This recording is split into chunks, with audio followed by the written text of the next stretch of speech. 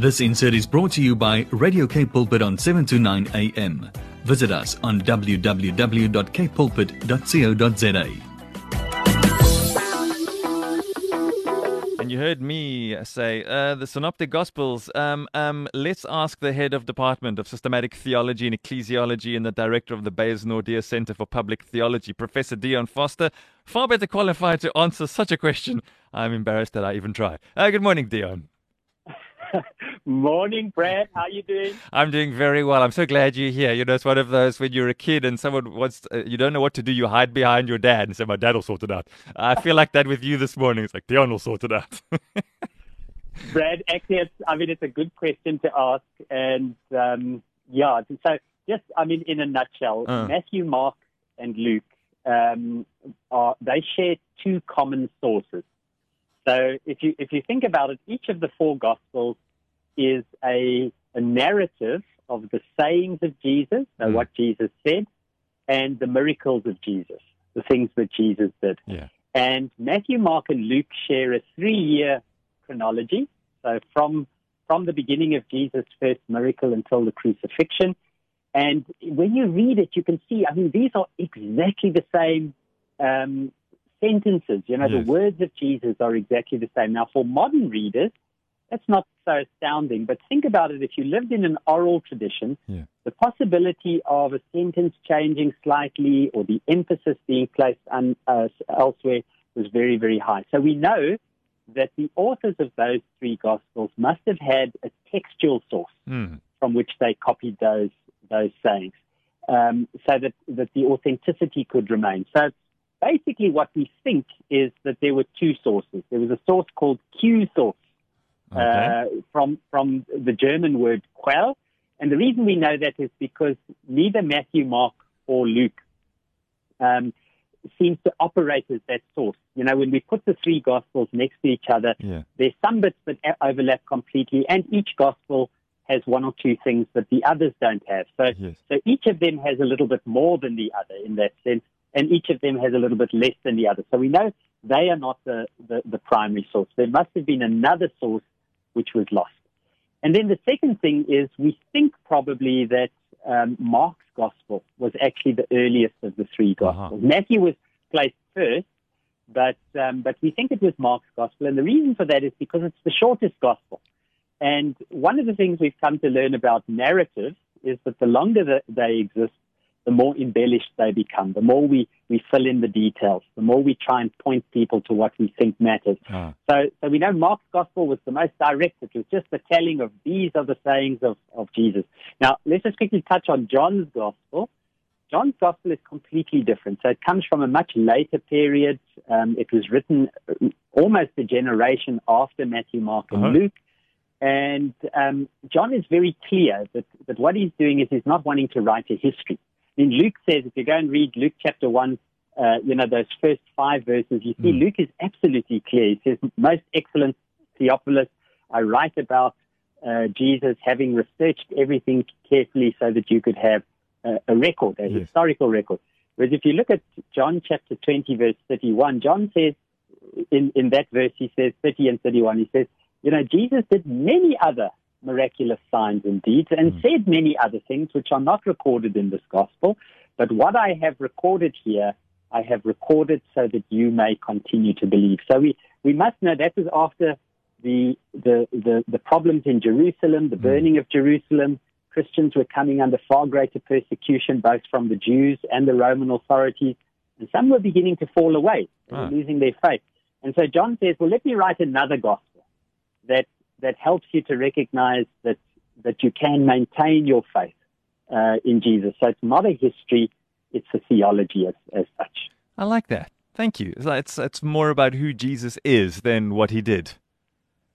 Yeah, all of them are about who Jesus is, but just told from different perspectives in a sense. And that's the important thing that we have to remember. Each of those books is written by someone for a particular community, and we have the privilege of receiving it.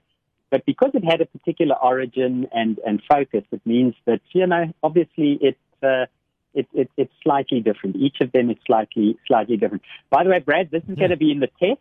I'm listening everyone carefully. Everyone must be seated at 11 a.m. and we'll start the test then.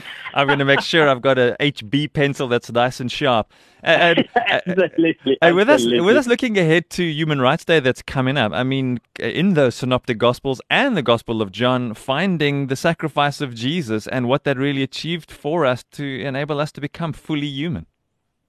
Brad, so Monday is Human Rights Day in South Africa. And one of the sad things I've seen with Christians at times is we tend to separate our faith from our public life. You know, we tend to think, well, Christianity is something I do in my home and in my church, but public life is something very different. I was struck this week. I was reading again that narrative in Mark chapter 5, 25 to 34. You'll know it well. It's the story of the woman who is bleeding. And after 12 years of bleeding, she comes to Jesus. Now, this particular story is such an important story. Just quickly to touch on it, you'll remember she comes through the crowd, she sneaks through and she touches Jesus. And Jesus asks the question, who has touched me? And Peter says, well, everyone's pushing against you. And Jesus says, no, someone touched me because I know that power has gone out from me. Now, this was a very, very important thing for us to hold on to. You see, this woman, by virtue of the Hebrew law, was ritually unclean. So she shouldn't have been in that crowd, and she definitely shouldn't have touched Jesus. But what Jesus does is he turns everything upside down. When she touches him, instead of him becoming unclean, she becomes clean. And she gets restored. I mean, isn't this just a wonderful thing? From being excluded from society, placed on the margins, Jesus restores her not only in her physical life, but in her public life. Suddenly she can become a member of the community again.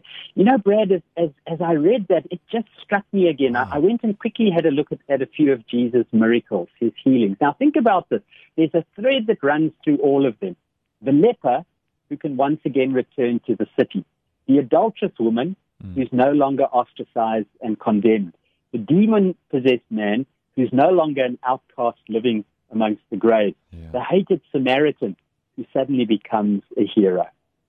So I just wanted to leave us with that one thought, to say, as we approach Human Rights Day on Monday, let's remember that was part of the core of what Jesus was coming to do. Yes, he comes to set us free from our personal sin, but he's also working so that we can be free from structural sin.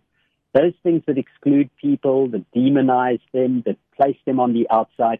Jesus is saying not only do we need to redeem people, but let's also see how we can heal and redeem structures so that the dignity of persons can be restored and every person can live fully.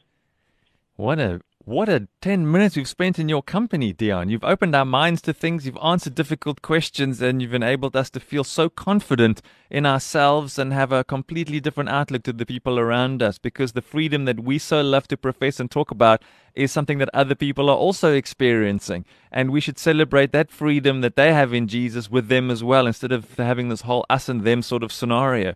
Aren't we all sinful and we all fall short of the glory of God? We should be celebrating who we all are as a family and move away from this us and them mentality. Dion, thank you this morning. Appreciate that a lot. Thanks, my friend. Well, listen, blessings to you and to our listeners. Have a wonderful, wonderful Human Rights Weekend, and let's celebrate the dignity and rights of all our fellow citizens. That's beautiful. Have yourself a great day out in the Helderberg, Dion. Thanks, my friend. Bye then.